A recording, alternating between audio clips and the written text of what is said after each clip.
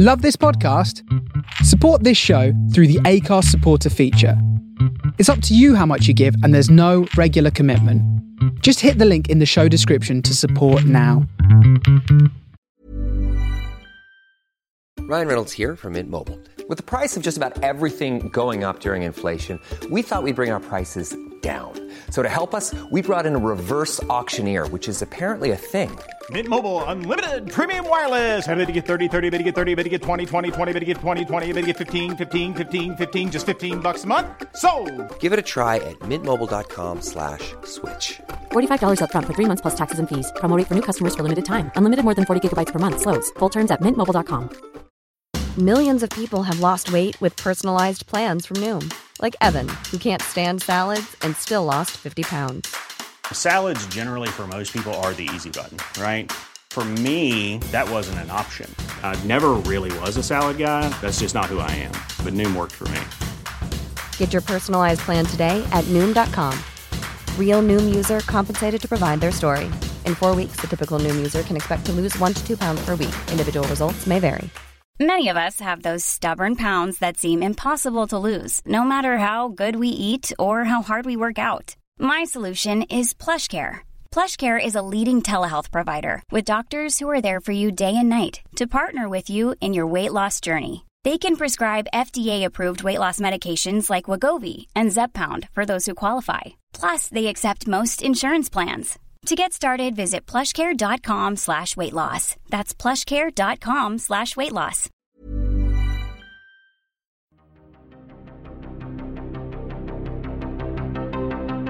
Welcome to Writers on Film, the only podcast dedicated to books on cinema.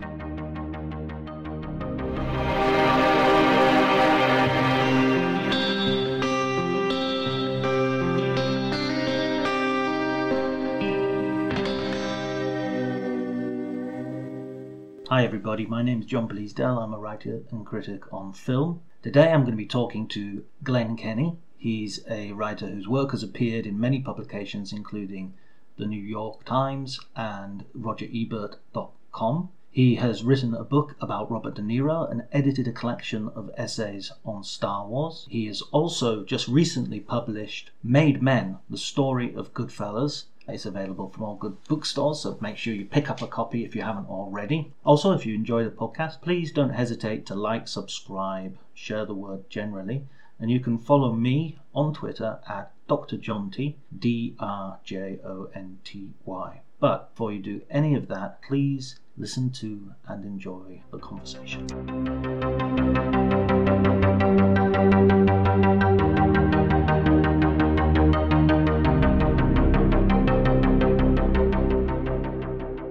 I was invited in April to go to the Paris cinema to introduce Goodfellas and sign some copies of my book, and that was exciting. That was a great show. My friend David Schwartz, who's now the programmer there for that movie theater that was rescued from non-existence by Netflix, and mostly shows Netflix movies, but they were showing Ramin Barani's White Tiger, and he had said one of the biggest influences on that film was Goodfellas. So he asked that they screen Goodfellas on the same day that they screened White Tiger along with Pushcart Man and Chop Shop. So we screened at noon that day. I introduced the film and signed some books and saw some people, including the filmmaker and one-time Scorsese video archivist Gina Telleroli and a student of mine. And it was very nicely spaced out. And then, it was thrilling to see the movie. I'd seen it so many times while researching my book, Made Men, the story of Goodfellas, but I hadn't seen it on a proper cinema screen in quite some time. And I found myself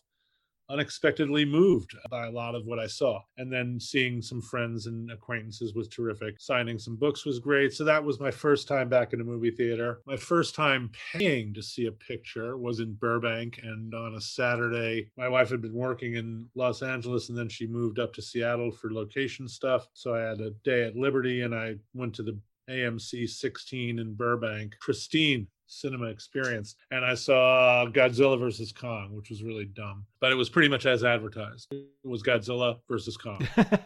Did they fight? They did fight. And there, the director says, well, my vision for Godzilla versus Kong is not going to be some, indefinite thing. there definitely has to be a winner. There's a winner, sort of, and then, I mean, they both walk off into the sunset, more or less together. But they do that thing. Remember when Sinead O'Connor tore up the picture of the Pope on Saturday Night Live and she said, fight the real enemy. They figure out that the real enemy is something. So they fight that. And then they're like, we're cool, bro. All right. And then they do their respective things. It was dumb.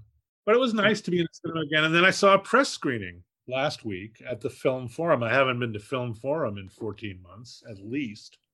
But good to be back. Saw a press screening of La Piscine, the Jacques Deray film from 1969. That's been very nicely restored and is a very interesting picture that I'm reviewing in the New York Times. It'll be appearing on Thursday the 13th or Friday the 14th. Interestingly, today, the 11th, when we're recording this conversation, is indeed May the 11th, and that's the day in the film Goodfellas in which Henry finally gets arrested at the end of a paranoid day of snorting cocaine and making an elaborate meal. Well, that's why I calendared it. I did it on purpose, you see. There you go. I thought it was something of a coincidence. I'd like to talk a little bit about how you got into writing about movies and then how you went from being a critic, well, which you still are, obviously, but how you decided to take the step and write books as well. I was talking about this with my class the other day. I teach language of film at NYU. You know, as a kid, I wasn't really well socialized. Let's just put it that way. There's certain respects in which I'm probably still not entirely well socialized. I mean, I'm 61 years old, and I still wear Famous Monsters t-shirts. So there's something wrong. So I went to the movies a lot. You know, movies were a form of escape. I wasn't interested in seeing myself in films. Of course, you know, as a white guy, I could always take that privilege, such as it is, if I wanted to. But that wasn't my main interest in films. My main interest in films was just sort of getting out of the world that I was in, which led me to great enthusiasm for horror films. I was interested, although I didn't know it at the time because I was too young to know it, but I was interested in what the surrealists called the derangement of the senses. That's what I wanted out of movies. So I was very attuned to horror films. I remember very vividly being 10 years old and seeing Night of the Living Dead. That was kind of a formative experience. And I started reading film criticism relatively early on. I had two books that were very important to me. One was P.E. Salas Gomez's biography of Jean Vigo, which I bought when I was about 12 years old from the bookstore at the Museum of Modern Art, where my aunt would take me. My Brooklyn aunt would take me to MoMA and places like that in the hope of improving my sensibility, my curious sensibility. And I also stole from my good friend Alan Siegel. Alan Siegel had a copy of the book, Carlos Clarence's book, An Illustrated History of Horror and Sci-Fi Movies, which I borrowed from him and never gave back, which I feel bad about. But then a couple of years later, I gave a deposition when him and his parents tried to sue a bus that sideswiped him while we were both bicycling around Dumont, New Jersey. So I feel it was a fair enough exchange. I don't know. I've never asked him about it. I don't know what happened to him. I hope he's okay. Eventually, I bought my own copy of the book. I have a revised edition still in my library. So those were two big books for me. And I guess they gave me the intimation about how films could be written about. And then later in my teens, I read Sarris's book, The American Cinema, which is, was an important book, still is an important book. I mean, it's more discussed these days relative to its shortcomings than to its strengths, but, I still consider it of value. And that was the idea that, seemed like, when you're a teenager, you don't really formulate these things in terms of a life plan, but it looked fun. But I was more interested in music, and I read a lot more music criticism. Did you start writing music criticism? Oh, yeah, very, very much so. As I worked at my college paper in a desultory fashion, and I wrote film reviews, but I mostly wrote music reviews. I was very arrogant. I made a lot of mistakes, some of them very embarrassing. Only I am aware of them because most of my college newspaper's print run has been long pulped, which I find very happy news. I could tell you some tales, but they would still be embarrassing. But that's a great place to learn. It's a lot of writers today don't have that outlet for learning, how to do things things properly and kind of making your embarrassing mistakes sort of outside of the realm of public scrutiny. So now they make them in the realm of public scrutiny, which is, an interesting career path. And nothing ever goes away. No, fortunately, though, my college papers material has well and truly gone away. I've been looking recently at my reviews for Premiere because there's someone I'm working with who's been scanning the old pages from the magazine and digitizing my old Premiere reviews for a project that may see public light of day at some point soon. And even those, I'd say there's about 60% of them that I'm completely mortified by, and 35. I mean, this is the condition of being a writer, I think, is that you're always looking at your own work and finding terror and despair. But I wrote mostly about music, and I started out professionally writing about music. I had a very fortunate experience of submitting a piece to a magazine on spec, and instead of having it rejected, which I was told would happen, and that I was told it would happen over and over again before I'd ever had a piece accepted, the first piece I submitted to a magazine was accepted by that magazine, partially because I'd actually crafted it according to what I saw were its departments that were open to new writing, which when I finally got a job as an editor in a magazine, I found a lot of freelance writers or would-be freelance writers just didn't do that at all. They just submitted stuff that had nothing to do with the magazine's subject matter or any of its departments, which I thought, well, this is why so many of them get rejected so often. I wrote a piece that the editor of this particular magazine could simply slot in the front of the book department without much fuss. And that I learned when I became an editor is a great thing to get as an editor. So I was smart enough to intuit that, and my writing was okay. And then, and then that led me to the Village Voice, where I pitched Robert Christgau, who was the music editor at the time, and he didn't take my pitch right away, but we had a very spirited exchange, which led to him finally accepting the pitch. And I started writing for him, and he was great. He was a really important person in my professional life because he was the first real editor I ever had, and that he would go over the piece with me line by line and tell me what was working and what wasn't, and challenge the assertions I'd made. A lot of the lessons he gave me, I didn't really fully assimilate until much later on. But, that was a really valuable circumstance for a young writer. And it's something, again, that doesn't happen with for many young writers today. So what happened was I worked as a music critic, and it didn't, there wasn't a lot of money in it. I still had to work other jobs and so on and so forth. So I applied for a job in a magazine called Video Review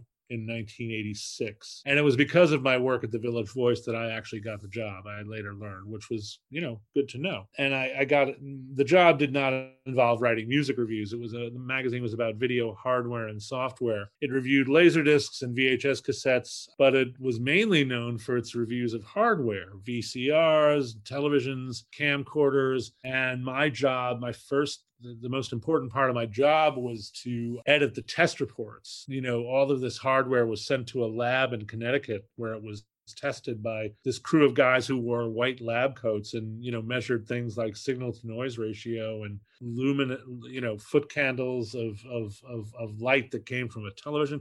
I've forgotten more about CRT television technology than most people ever learn. And now, of course, CRT television technology is all but completely obsolete and irrelevant. So I have no idea. I could actually tell you something about a plasma television's technological makeup or a LED television's technological makeup, but I couldn't tell you all that much that's important, except that, televisions are now more like the engines of cars than they've ever been. That is to say, both a car engine and a television are essentially giant computers with different ends and purposes. But I also, while I was at Video Review, I got a chance to start writing about films on video. I was an early adopter of Criterion Collection when they were doing laser discs, and I would review things like the Taxi Driver laser disc. But in that process of evaluating the hardware or the characteristics of the disc, I could write about the film.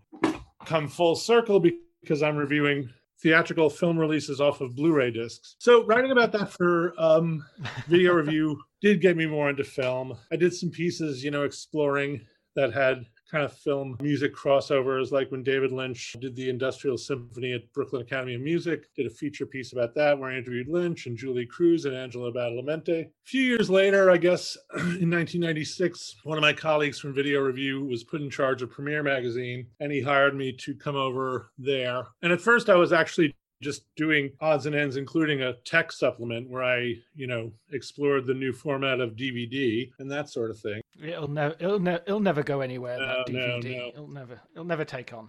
Well, actually, what did we write about? We wrote about the difficulties of video compression and how it wasn't quite there yet. When you had early DVDs, the basis of the DVD format was something called MPEG-4, which I saw demonstrated in Japan in the late 80s. And it looked terrible. It looked like early TiVo. We used to joke about how the recordings on TiVo were basically reduced the content to sock puppet theater. And by the time DVD came out in the mid-90s, they had certainly refined it to a large extent. But because the visual information had to be very severely compressed, you would see a lot of interesting anomalies. And those were especially prominent when you had direct lighting sources within the frame. So one of the earliest DVDs was of Friedkin's The Exorcist. And when you looked at, say, the subway scene, and there's the oncoming train, the headlights of the actual subway looked very weird. So, you would look at these discs with an eye to what worked and what didn't, and anytime there was an explosion or a fire and it looked kind of simulated, you knew that the video compression was not doing its job. Then I was asked to edit David Foster Wallace's piece about David Lynch. And that kind of got me hired on full time. And then a couple of years later, it was decided that I would be the film reviewer. It was a challenge because Premiere was a monthly magazine and we had a rather strict lead time. You had to finish the book. You had to have it ready for the printer like maybe 6 weeks before it would actually hit newsstands or be sent to subscribers. So the whole idea of film reviews was kind of fraught because of lead time. We didn't know if we'd get studio cooperation, if they'd show us films that far ahead of time. But they wanted the coverage. Premiere was actually a well thought of magazine. We had a kind of, if we build it, they will come sort of approach to the idea of doing anywhere from 3 to 9 reviews a month. And we also didn't want to ghettoize it and just do indie films, which are generally ready for viewing well before the blockbuster pictures were. But I think we had a pretty good run. People were very enthusiastic about getting reviewed in Premiere, and I was extremely feisty voice at the magazine. And I was an incredibly obnoxious person to work with. But that's that's for a different kind of podcast. And getting into books was, if you're a writer, you always have ambitions to write books. Sure. My dad was, when I did my first book, I edited a book called A Galaxy Not So Far Away, Writers and Artists on 25 Years of Star Wars, which came out in 2002, the only Star Wars book to not make money. So it has that exciting distinction.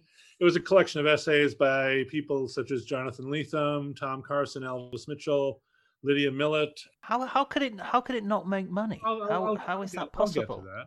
Harry Allen, a lot of great people, Todd Hanson, the Onion writer, Neil Pollack, Joe Queenan, Erica Krauss, the novelist, Tom Bissell, a great writer who was really the co-editor of the book. These were essays considering Star Wars from the perspective of 25 years after its initial release. And this was well before, I think, Star Wars fandom became truly toxic, which I think it absolutely is now. And it was issued by Henry Holt, an imprint of Henry Holt called Owl Books. And I think one reason it didn't do well was because Holt at the time was very skittish about promoting the book. They were afraid that Lucasfilm would raise some objection to it, although there's only 2 essays out of almost, I don't know how many essays there were, but there were a lot. And out of all the essays, there were like maybe 2 or 3 that were kind of negative or looked at Star Wars askew. The rest of them were all like, we love Boba Fett, that sort of thing. Lydia Millett wrote about her inner Darth Vader. Erica Krauss wrote about seeing Star Wars, how it influenced her in terms of learning martial arts. All sorts of very interesting things. Harry Allen wrote about the hip-hop crossover with Star Wars. So it was an interesting book. And it just didn't get the right kind of push. Although a couple of years ago, Cass Sunstein, the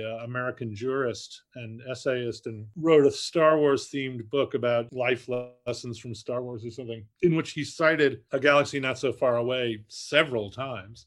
So it didn't get read by a whole lot of people, but it got read by the right people, I guess you could say. But, when that book came out, I was having a discussion with my dad, and he said, well, when are you going to do your own book? And I rolled my eyes, and I'm still rolling my eyes. But it's not, it's not a question of it just happens like that. Once, I started working with one agent and then with a second agent, and it's a lot of work. And it gets to a certain extent, it gets worse all the time. Although now for myself, because Made Men was well received and sold well, it's gotten better. But the whole thing about books is that no one, it's like Chris McQuarrie when he said, nobody wants to make your movie. Nobody wants to publish your book. There's a lot of work that goes into creating an idea. In 2015, my agent and I had been talking to a publisher, and there was this notion of doing a history of the transformation of Times Square. And for some reason, this was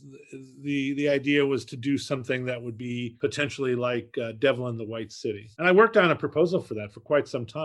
And I came up with a proposal that went from 1975 or so to 1997, when The Lion King opened on Broadway, and the transformation and Disneyfication of Times Square was, at a kind of a definitive peak. And we did this proposal, and it was a lot of work, and it was turned down by the person who sort of semi-commissioned it because it was too grim. And this was a crime imprint that I was pitching it to. So that was weird. And then, we had all sorts of discussions with other publishers, and somebody said, well, another person said, well, there's not enough hookers getting killed in the book. And I'm like, what am I supposed to do? Get a time machine and go kill some hookers so I can sell my book? I don't know. Then there was the whole business about how Times Square's, a lot of the shutdown of Times Square had a profound impact on the trans community. And that was an interesting idea. But there was also this idea that as a cis white male, maybe I wasn't the person to tell the story of how the transformation of Times Square affected the trans community. So there's all sorts of things that are open to question. There's all sorts of reasons not to publish a book. One reason that Made Men didn't get picked up in 2016 or so, but there was another making of book. I had done Made Men. I had done a proposal for Made Men, and again, this was something you do for no money. In 2014, it made the rounds of publishers, and everybody said, oh, this book's going to be great. We wish Glenn the best of luck. We're not going to do it. Because that year there had been another making of book that was, that in winter of 2014, early winter of 2014, another making of book that was very highly anticipated and very largely bruited came out and was a complete sales flop. So at that point, making of books were just taboo. 4 years after the fact, my publisher, my agent said, I'm working with an editor now who's more open to this sort of thing. Why don't you dust off the proposal for the Goodfellas book, which at the time was called Everything Was for the Taking, a line of dialogue from the film and not deemed eventually the most catchy title for the marketing department. Why don't you dust that off and then see if we can get this editor interested? So I dusted it off, and we did get the editor interested briefly. And eventually he just felt that my approach was going to be too analytical and not narrative enough. He was very concerned about the oral history that had been published in GQ magazine recently. Like, how was I going to be different from GQ? My answer was sort of like, well, the GQ oral history is very good. And I did end up using it as a source for some stuff in the book. But, like so many oral histories, it has a tendency to go in the direction of the SNL sketch that Chris Farley used to do, the Chris Farley show, where, a real life celebrity would show up and Chris Farley would say, and even at one point, Martin Scorsese himself, remember that scene in Goodfellas where such and such happened? And Scorsese will go, yes. And you go, that was great. There's a lot of that. So my feeling was, well, you have a critical voice, you have a critical analysis, and I will, and I was intending to get actual narrative material that wasn't in the GQ oral history. And I do believe I did, certainly relative to Barbara DeFina's story. So that was my response, but this was unsatisfactory to that editor. So that editor, who we had pinned our hopes on, turned it down. So that made me. But then we thought, well, we've got this pitch now. It's, dusted off. Let's show it around and see who might be interested. And that's how we found Hanover Square Press and their editor, Peter Joseph, who really let me write the book that I wanted to write. And the thing is, I'm an older man now. I do write freelance for the New York Times and for RogerEbert.com. There's a feeling, in the zeitgeist in America that white male critics of a certain age are reaching a point of obsolescence. So being able to write books is having that in your wheelhouse, so to speak, is very welcome, as is teaching. I want to hang on to writing reviews on a regular basis for as long as I'm capable of doing it without embarrassing myself too much. But the times are changing. I don't feel at the moment I have a really valid retirement plan. So the thing about having done Made Men and having it done well is that I'm now working on a second book for the same publisher. Can you tell us anything about it? Yeah, I think I can. It's called, the title will probably change, so I won't say what the title is right now. But it's a book about the film Sleepless in Seattle and a book about Nora Ephron, the film's director, and her story in Hollywood relative to her larger life story, although it's not a biography of Nora Ephron as such, which I sometimes have to keep reminding myself of when I'm doing interviews and taking notes. There are several reasons I wanted to do the book. Obviously, the most practical reason relative to the publisher's wishes is that 2023, when we hope to publish, will be the 30th anniversary of Sleepless in Seattle. We published. That's a long time. I didn't realize it'd been around since. It is. It is a long time, as and we keyed the publication of Made Men, the story of Goodfellas, to the 30th anniversary of Goodfellas. This turned out to be a good idea. But I also like the idea because it's sort of considered relative to my own work. It could be conceived as counterintuitive, because I've written a book about Goodfellas. I've also written a book about Robert De Niro. So every now and then, if somebody wants to be snippy with me on Twitter, they'll say that I'm a Scorsese De Niro fanboy. I think this will show another facet of my critical thinking to a certain extent. But it's also not entirely unrelated to Goodfellas because Nora Ephron, the director of Sleepless in Seattle and also contributor to the script, was married to Nick Pileggi, the author of Wise Guy, the film upon which Goodfellas was based, and she wrote two scripts that are directly influenced by her personal interactions with Henry Hill and other mob figures, those being Cookie, directed by Susan Seidelman, and starring Peter Falk as a mobster who complains that he won't be able to good eggplant if he goes to prison. And then My Blue Heaven, directed by Herbert Ross, in which Steve Martin plays a gangster in the witness protection program who at one point complains while living in California that he can't find arugula in the local supermarket. So there's a lot of, that's the two iterations. I'm Sandra, and I'm just the professional your small business was looking for. But you didn't hire me because you didn't use LinkedIn Jobs. LinkedIn has professionals you can't find anywhere else, including those who aren't actively looking for a new job, but might be open to the perfect role, like me. In a given month, over 70% of LinkedIn users don't visit other leading job sites. So if you're not looking on LinkedIn, you'll miss out on great candidates like Sandra. Start hiring professionals like a professional. Post your free job on linkedin.com/people today. Millions of people have lost weight with personalized plans from Noom, like Evan, who can't stand salads and still lost 50 pounds. Salads generally for most people are the easy button, right?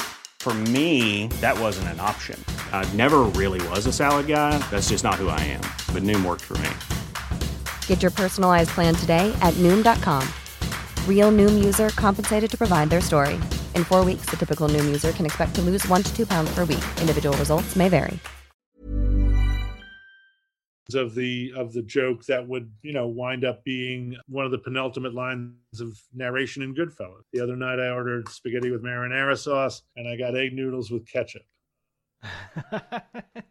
So there's that. Obviously the Sleepless in Seattle is not Cookie or My Blue Heaven, but one source that I've been working with has stated that one reason Nora Ephron was so keen on becoming a director was because she felt that Herbert Ross, the director of My Blue Heaven, had made such a hash of her material that she might as well get in and start doing her own material. Although, interestingly enough, not a lot of the films that she did direct originated as her own projects. There were only a couple of those that did. So we'll be looking at, there's also the fact that she was born in New York. Her parents moved to Beverly Hills when she was 5 and became very successful screenwriters. She couldn't wait to get out of Beverly Hills. She wanted to go to New York and be Dorothy Parker. That's putting it simplistically, but she did go to New York. She developed an exceptionally singular voice as an essayist and journalist, and then went back to Hollywood to make these movies, some of which were substantial blockbuster hits. So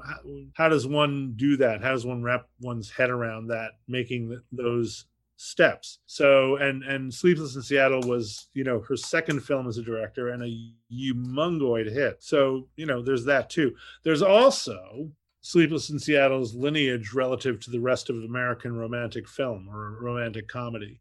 The fact that it is so much tied in with An Affair to Remember and the original version, Love Affair from 1939 with Irene Dunne and Charles Boyer. It's also got other tendrils stretching back to the American romantic comedy. Bill Pullman's character is very much in sort of a more modern, updated mode of the Ralph Bellamy character in The Awful Truth or His Girl Friday. So its connections to American romantic comedy and the way it deviates from American romantic comedy in certain crucial respects are all very interesting to me. How do you sort of decide on, because you have to devote a significant part of your life to one film if you're going to do a making of book like Made Men and Sleepless in Seattle. How does the film find you, or do you consciously go through a list of films you want to do, or is it just a mixture of that and commercial, what the publisher wants? The first film book I wanted to do, and this was something I worked on with the agent I had before the one I have today, but we wanted to, and it was definitely the suggestion of the agent, was a Scarface book, a Brian De Palma Scarface. We tried several configurations for a proposal for that, and it didn't sell for reasons that I'm not quite sure, but it probably would have been a nightmare if it had sold, because I think that I admire Brian De Palma as a director very much, but I feel like he would have been a difficult person to deal with relative to a project like this. I interviewed him very early on in my own journalistic career, and it was for a film that he was showing at Venice. It was one of the, I can't remember the name of the film, with Noomi Rapace. Oh, Passion. Yeah. And I said, is it great for you to release this movie in Venice, the home of the Giallo, Dario Argento and the Giallo and everything? And he said, I've never seen a Giallo. I don't know what they are. I'm sure that's not true. I'm sure you're aware of what they are. At the very least, it just felt like there was a sort of moment of sort of challenge of sort of, are you going to call me on this? Or are you? Yeah, he doesn't like being. I think he doesn't like being led. Is one interesting quirk. But yeah, so the idea of doing a making of book has always kind of within the scope of what kind of film books are actually marketable today. And making of books, despite that one hiccup in 2014, actually are becoming increasingly marketable, it seems. Glenn Frankel's book on Midnight Cowboy is being very well received. There's Sam Wasson's book on Chinatown and Polanski and all that. So I mean, we're in a good position market with respect to the market to do making of books. So Sleepless in Seattle the idea came about when I was discussing it with my editor at Hanover Square Press. Having done this book with me, they wanted to do another book with me. It was decided we probably shouldn't pivot away from film immediately. Not that it's not like I'm super eager to pivot away from film, but there's other things I'd like to write about. I wrote a novel while in quarantine that I'm actually also trying to sell, which would be nice if it sold. So, we just sort of started, bouncing ideas back and forth. And once Sleepless in Seattle came up, I thought, well, of course, not so much of course, but this is valid. This will work. But also, my approach, it's a film I like, obviously, and it's a film I admire. It's not necessarily a film that I have the same relation to as Goodfellas, as outlined in the book Made Men. I met Scorsese as a journalist while he was editing Goodfellas, and I had been in my 20s a Scorsese fanboy. that's a different kind of relationship. But my critical relation, I feel very comfortable with the fact of watching Sleepless in Seattle a bunch of times over the next year. Yeah, I think it's good for everyone critically to sort of approach different genres. One thing I noticed when I was reading Made Men is that it's such a fun book, the way you put so much into it. There's the music, there's the food, you even have a recipe in there. And I saw on your Twitter feed earlier you were sort of posted a shot of the recipe. So have you've also made this food? I really like that sort of sense of interaction with the movie, that you're watching it and you're talking to people who are making it, but you're also sort of there's a real sense of interaction with the film. Was that a way of important for you to sort of make the book different, give it buzz?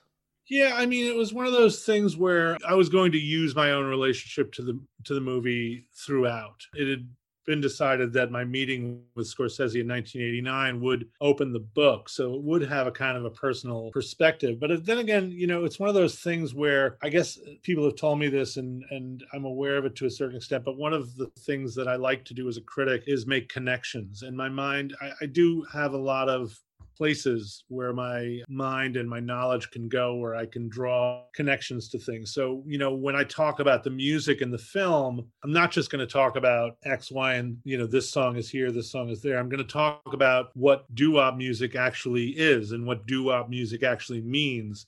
And what's the meaning of doo-wop music to someone like Scorsese? It's a black form that was, embraced by whites and adopted by whites, and to a certain extent corrupted by whites in the same way that late, R&B turned into rock and roll and was kind of pasteurized, to say the least, by Pat Boone. And so I'm going to talk about that because it does have meaning in terms of how the music is used in the film. Even Scorsese talks about at the end of the film, when things are going bad for the Goodfellas, that the doo-wop that's used in those scenes is entering its decadent phase. How do you know what he means by that? I mean, you could just accept it at face value, but it's fun for me to kind of walk the reader through just what he means by that. So, that's going to happen. I'm going to talk about Layla. I'm not going to talk about just Layla being, this signpost of dad rock. I'm going to talk about Jim Gordon, the guy who composed the piano coda and his own schizophrenia and the fact that he's in jail for murdering his mother. These are things that are, to me, they don't have a direct relation to the film, but these circumstances have a resonance that is noteworthy. And because that's also where my mind goes. I've always been curious. A lot of people will say, well, don't use words of several syllables. Don't make your reader look up words. Don't do that. That's just, pretentious and affected. But I was never one of those readers. I would read things and I'd look up the words. And when I was reading Cream magazine in the 70s, if they mentioned Gavin Bryars' The Sinking of the Titanic in a sarcastic endnote to a letter to the editor, I'd find out what Sinking of the Titanic was. That was just what I did. I want to bring that to what I write. And Goodfellas has a lot of references and a lot of allusions and things in there that are, once you dig deeper, are very interesting to get into. Not just Sunshine of Your Love being dismissed by Jerry Wexler as psychedelic hogwash, but also things in the real life of Henry Hill and his relation to Edward McDonald, his relation to the FBI agents who were investigating other cases that he was giving information about. All that stuff to me is like, okay, this is fascinating. And it has something to do with the film. So why not go there? It's not, to me, it's not filler. It's not trivia. It's real stuff. Do you ever get like one of those investigators for a serial killer who has the wall with red thread connecting everything from here? Is that have you got one of those spider maps in your mind? I watched the film an awful lot and I made a lot of notes. And the interesting thing to me was, especially during the writing of the fourth chapter, which is a scene-by-scene breakdown of the movie, kind of alternating my own observations of what's going on screen with the material I collected in interviews, and talking about the Bamboo Lounge and the actual shooting location for the interior being the Hawaii Kai restaurant, and whether or not the Hawaii Kai was, everybody's memory of this varies. Some people remember, oh my God, yes, there were fleas. Other people are like, no, there weren't fleas. I would have gotten bitten. But, I have to include both. So alternating that with the description of how the Steadicam shot was achieved, all those things. Yeah, obviously a lot of it is in the notes, but then you find it in the writing. You'll find as you're writing something down, an ideal place to say, oh, okay. and here's where I can talk about The Fleas or something. When you met Scorsese, you had no sort of inkling that you were going to write this book, or it was 1989? No way. No. I mean, the film hadn't even come out at that point, obviously, because he was just making it. But it was very convenient when I started doing the book, for sure. But I'm sorry, I cut off your question. It sounds like. I mean, you mentioned earlier that you're a big fanboy, to use a big admirer of Scorsese. We actually need a sort of a noun for people who like Scorsese. We're not going to get one today, I guess. But what drew you to Scorsese as a filmmaker, and is he your sort of, is he up there at the top of your pantheon? Oh, sure. I mean, he's not the only filmmaker I revere. I mean, where do you want me to start? Mizoguchi, Wells, Claire Denis. There's plenty in my pantheon. He's definitely in them, and he certainly was influential early on. A lot of the stuff that you get as a critic, it's all contingent on what you're able to see. And as a teenager and as a kid growing up, I didn't get into New York. I only started going into New York when I was like 12 or 13, and at that point, I was mainly interested in Buñuel, so I saw things like The Discreet Charm of the Bourgeoisie. So Buñuel, he's a big one. Scorsese's films played close to where I lived. And also, I'm partially Italian-American. I was raised in Fort Lee, New Jersey. So when you're 13 or 14, and you see something like Mean Streets and the opening with Be My Baby and the home movies, and you're like, oh, okay, wait, I know these people. These are relatives of mine. So that hooked you in for sure. I don't have relatives in the mafia that I know of. There are, at certain funerals years ago, I've been told, oh yeah, that one. They're not people I was ever very close with. I don't consider it romantic to have relatives who are criminals, but I've been a criminal. It's not romantic. But wait, back up. I've done criminal things. Okay. Not in an organized crime sense, but in a disorganized crime sense. Yeah, very disorganized. I have a disorderly conduct in my jacket. So, but I understood that world. When I saw Raging Bull with my mother, she understood that world very, very closely. That helps, I think, talking about seeing yourself on the screen. I never saw myself on the screen in a Scorsese film, for sure. I'd hope not. But I saw people that I perceived as real people, or more real than the people I'd usually been seeing in films. But also, I like the dynamism of the filmmaking. I like the music. The performances were extremely vivid, obviously. So, I mean, there's a lot in, Scorsese is not to everyone's taste, but you can't say that he does not make distinctive films and that they don't have a very particular point of view. And that point of view was different than a lot of the stuff that you'd see in Hollywood's films. When you think about the people that he came up with in Hollywood during the Easy Riders, Raging Bull, what is called the Easy Riders, Raging Bulls era, he has, in a sense, the most particular style. Spielberg has a particular style that is harder to pin down than Scorsese's. But with Scorsese, you have certain aspects of like the use of slow motion in a shot and things like that. Spielberg has a lot of stuff that's a signal idea of his style, but the most prominent thing is something that's kind of hard to pin down, but that Hitchcock really pinned down when he talked about Spielberg getting rid of the proscenium. But Coppola, you have to work pretty hard to nail down his style, and it does change. There are shifts in it from film to film. Bogdanovich, very classical style. Scorsese is someone who you can kind of, who like Hitchcock, who like Wells, you can kind of look at his films and say, oh, okay, Scorsese. And even people who imitate Scorsese don't do it well enough to the extent that you'd mistake them for a Scorsese film. So that's certainly significant, I'd say. Yeah, I was just thinking about people who imitate Scorsese. I suppose, what was the name of the film? With Bradley Cooper and Christian Bale. Disaster. American Jungle, American Folly. American Hustle. Hustle, yes. Which, I mean, to tell you the truth, that's one of my bête noirs, is the use of American in the title. It just sort of like seems such a lazy... There have been good movies with American in the title, but you're already 5 points down on my personal scorecard. How did you find? You just said you wrote a novel during the lockdown. How did you find that process? I mean, obviously extremely different from writing a book about film, but it's also still sitting there, banging out the words. Yeah, it was weird. Well, I mean, this is the third novel I've written. and hopefully this one will get published. The first novel I wrote was rejected in a very unusual way by most of the people who rejected it. It was one of those things that just sort of, there was a precipitating incident in my actual life during the COVID semi-quarantine that kind of kicked off this. Yeah.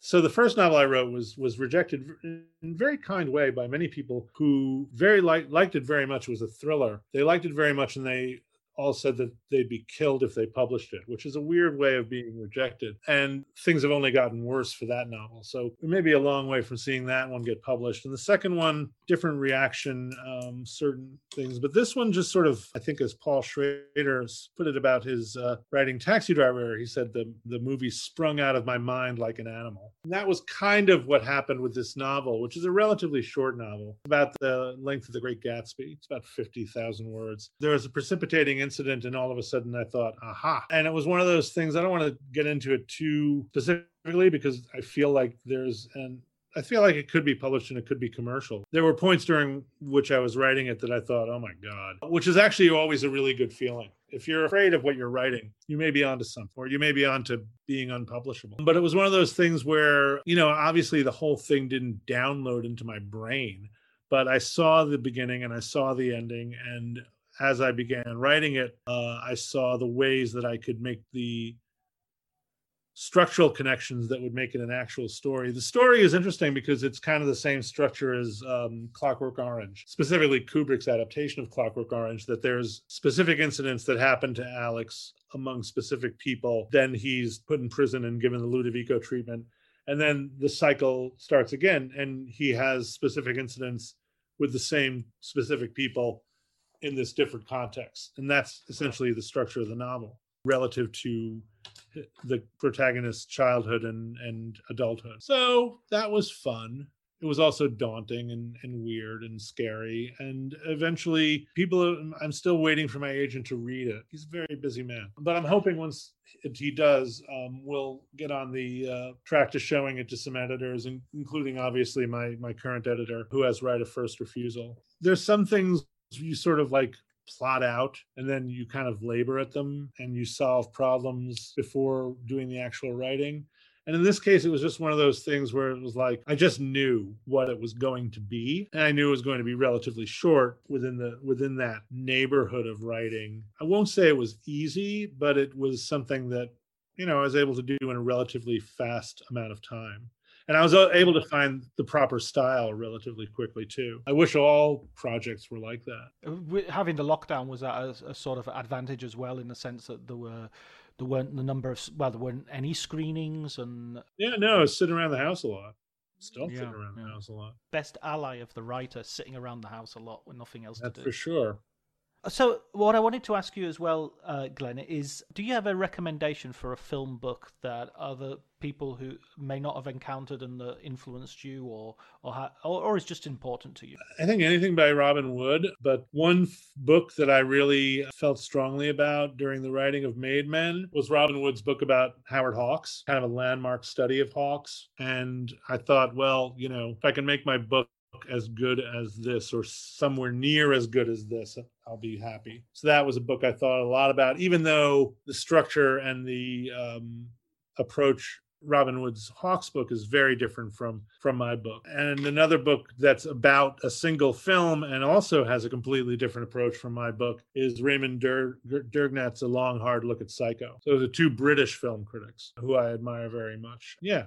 And everybody should read Molly Haskell. But yeah, in terms of being related and not related to my own work, that the Wood and Durgnat are very important. It's important as well to have stuff that has a little distance to you, because, or to at least I find in my own writing, I love people who write stuff that I think, I love that. I'm never going to approach, not in terms of quality, but I'm just not writing that kind of stuff. But I love to see someone else do it. Yeah, these are the things that inspire me. So what about like you said you started at the very beginning. You said you started getting into movies with like horror, science fiction. Did you ever like to sort of go back and have a look at that for a book? No, not at the moment. I think, I look at the work of my friend who I've never met, Tim Lucas, and I think that guy's got it all sewn up. And Stephen Thrower, another British writer, his work on Jess Franco and Lucio Fulci and other is I think fantastic and interesting. And it certainly influenced me to a certain extent because it's shown me new ways of thinking about cinema that most critics condemn as trash. That's important to me, I think. So yeah, but I don't necessarily know that I would. Certainly it'd be interesting to write about George Romero. It'd be more interesting to write about him while he was still alive. Unfortunately, I'm sorry he passed. But yeah. How do you feel about the modern sort of horror? Not very good. It's one of those things where I don't want to seem like a nostalgist, but I think I can't relate to things like the Saw movies. I think they're just completely kind of self-conscious trash, exercises in scab picking. I actually like Eli Roth's movies better than those. I have an old friend who I grew up with, who I watched all these movies with, Night of the Living Dead and so on and so forth. And for a long time, he worked at a video store. People would check out these latter-day horror movies and they'd ask him what he thinks, and he's like, what is the matter with you? You don't like horror movies? He said, I do like horror movies. I just don't like the way they make them now. Actually, there are some that are good. There are The Deeper You Dig, I think, is an excellent contemporary horror movie made by the Addams family. Not the Charles Addams family, but another family of regional filmmakers named Addams without the second D. That's an excellent contemporary horror movie. I just got a DVD of A Ghost Walks, and I hear that's very good, and I'm going to check that out. And I'm not too crazy about the more self-conscious stuff, the fake giallo, but I do very much like, what's his name? Peter, the guy who did Fabric. I think Fabric is really good. And, I like Ari Aster with some reservations. Peter Strickland, excuse me. Peter Strickland. That guy's fabulous. I don't know what Ben Wheatley's up to now, but he did some effective work. But Strickland He's got one coming out. Strickland is great. Ari Aster is really talented, but a lot of the stuff is just more self-consciousness than I can stand. I really, I did not care for that Farm Film Report thing with Spielberg's son. I don't know if I've seen that one. No, it was out in the States a bit. Honeydew. Yeah. Ah, okay. Yeah, didn't like that at all. So I'll say it's mixed, but it's not a complete wash, but the mainstream of what's going on in contemporary horror is not something I'm that enthusiastic about. Certain genres always strike me that they're not really the genres they tend to be, or at least many of the more mainstream movies don't tend to inhabit those genres. So it's like a lot of comedies strike me as action movies with jokes, and a lot of action movies strike me with comedies with action sequence. And sometimes the horror movies that you mentioned, like Saw, they feel more like comedies just with gross out moments than actual horror movies. And I think horror's in a very strange place at the moment. The thing about the Saw movies is that they don't really take the central. They set up this gambit that's just incredibly sadistic, and they act as if they're taking the existential conundrums of that gambit seriously, but they're really not. Oh, could you saw off your own hand? It's like, yeah, you might pass out you might just pass out from shock before you've actually got the saw halfway across some area of your body. What about that? It sounds idiotic to fault these pictures on a lack of realism, but it's emblematic of the extent to which they're actually taking what they're selling seriously, which is not very. They had this nifty, disgusting, nasty, anti-human idea, and we're going to run with that. Yeah, does it help having body horror if you don't have a realistic concept of what the body is? That's another way of looking at it, for sure. Well, listen, Glenn, thanks very much for giving us your time, and I encourage everyone to read Made Men, the story of Goodfellas, which is doing very well. But if you haven't had an opportunity to read it, get yourself a copy. Yeah, it could always do better. It can always do better. Absolutely. Let's not get everything is there for the taking, Glenn. Everything is there for the taking. Thank you. It's always a pleasure to speak with you, John. Anytime.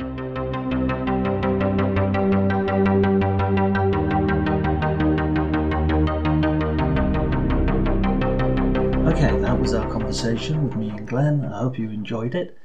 His book, just say one final time, Made Men, the story of Goodfellas. So it's well worth a read if you haven't already read it. And I should be back with another episode next week. Please like, subscribe, but until then, take care.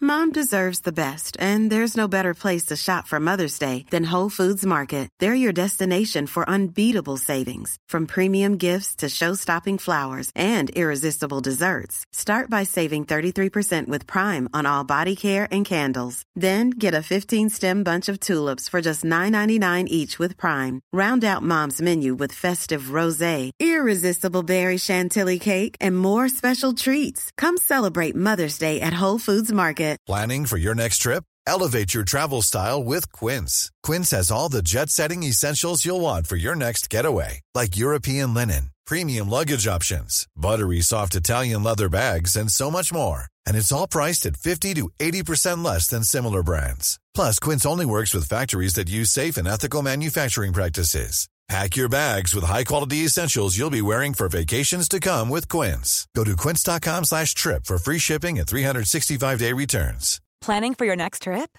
Elevate your travel style with Quince. Quince has all the jet-setting essentials you'll want for your next getaway, like European linen, premium luggage options, buttery soft Italian leather bags, and so much more. And is all priced at 50 to 80% less than similar brands. Plus, Quince only works with factories that use safe and ethical manufacturing practices. Pack your bags with high-quality essentials you'll be wearing for vacations to come with Quince. Go to quince.com/pack for free shipping and 365-day returns.